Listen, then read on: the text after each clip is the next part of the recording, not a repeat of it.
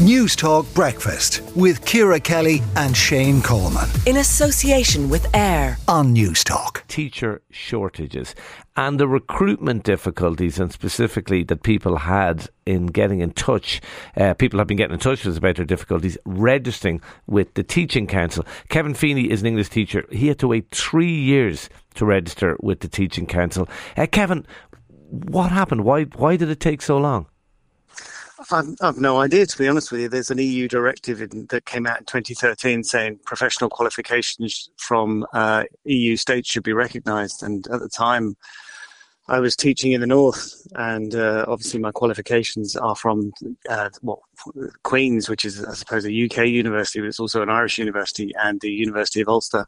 And as I say, I've been working for a number of years in the north. And so the Teaching Council wanted to know what books I'd read when I was doing my first degree at Queen's, and how many teaching hours I'd done, during teaching practice. But it was, that was it would have been there as standard to fulfil EU requirements at the time. So, it seemed quite frustrating, to be honest with you. What hoops did you have to jump through? Not just providing my professional qualifications, the certificates and things like that. I had to go back to the institutions and get specifications for the syllabus that had been followed. So, for example, as I say, in my first degree, the books that I'd studied, and for my teaching qualification, how many hours of teaching practice that I'd done already.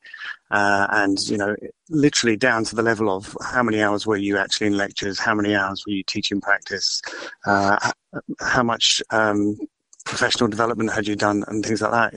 It just seemed very onerous, and it was quite hard to understand at the time. Yeah, and did all that process, or why did that whole process take 3 years? Even if it does seem a little torturous, 3 years is an extraordinary length of time. It is, but the thing is, as soon as you send them the details, they always came back to me saying, "We need more detail on this. We need more detail on this." And that was quite difficult to get, because obviously I've been qualified for quite some time, and certainly for my first degree, it was pre-digitisation, so there weren't that many records, and the degree programs had changed in the interim, and so it was just a lot of research and a lot of fiddling around, really, to be honest with you. You got there in the end, did you? Yes, we did. Basically, what happened was that I just persisted and persisted and persisted, and eventually, they said, "Right, you're registered now." And then after that, I had to do the professional development through the Irish teaching system. So there was an exam on the history and structure of the Irish education system, which I passed, and also, getting my early professional development confirmed. And then online, I now have to do the early professional development that goes through the Bridge Schools system as well. So, and that's to maintain the registration, Right. So, for example, now my registration is provisional. It just makes me think that if somebody's, been away for 2 or 3 years from Ireland, if they want to come back to teach in Ireland, it's just a lot to go through. What would you, based on your experience, what would you like to see happen?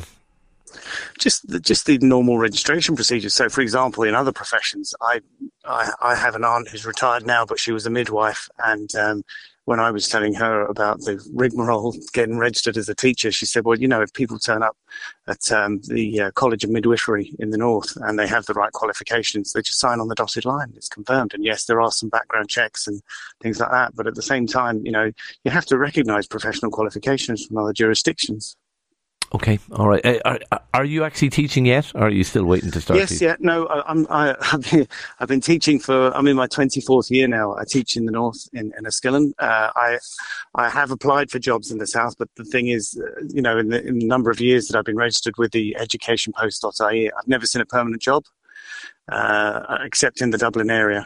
And, so... You're not going to give up your job for a temporary job? Well, I would actually. I'd like to take a career break. I'd like to, a change is good as a rest at this stage in my career. And if I could actually get a career break and get a position, then I would teach in the south. And I think it'd be a wonderful experience for me. And as I say, change is good as a rest. Okay. So, well, look, we wish you well, and it seems like an extraordinary convoluted process and pretty torturous for you to have to navigate it. Kevin Feeney, English teacher, thank you indeed for talking to us. Look, let us know your stories on this. It does seem that it is taking too long and we're crying out for teachers. So we're going to... It makes no sense. Makes no sense. We're going to keep after this story, because it'd be great to talk to the Education Minister Norma Foley on this as well, because there is a problem here. Let us know, 5216 at a cost of 30 cents.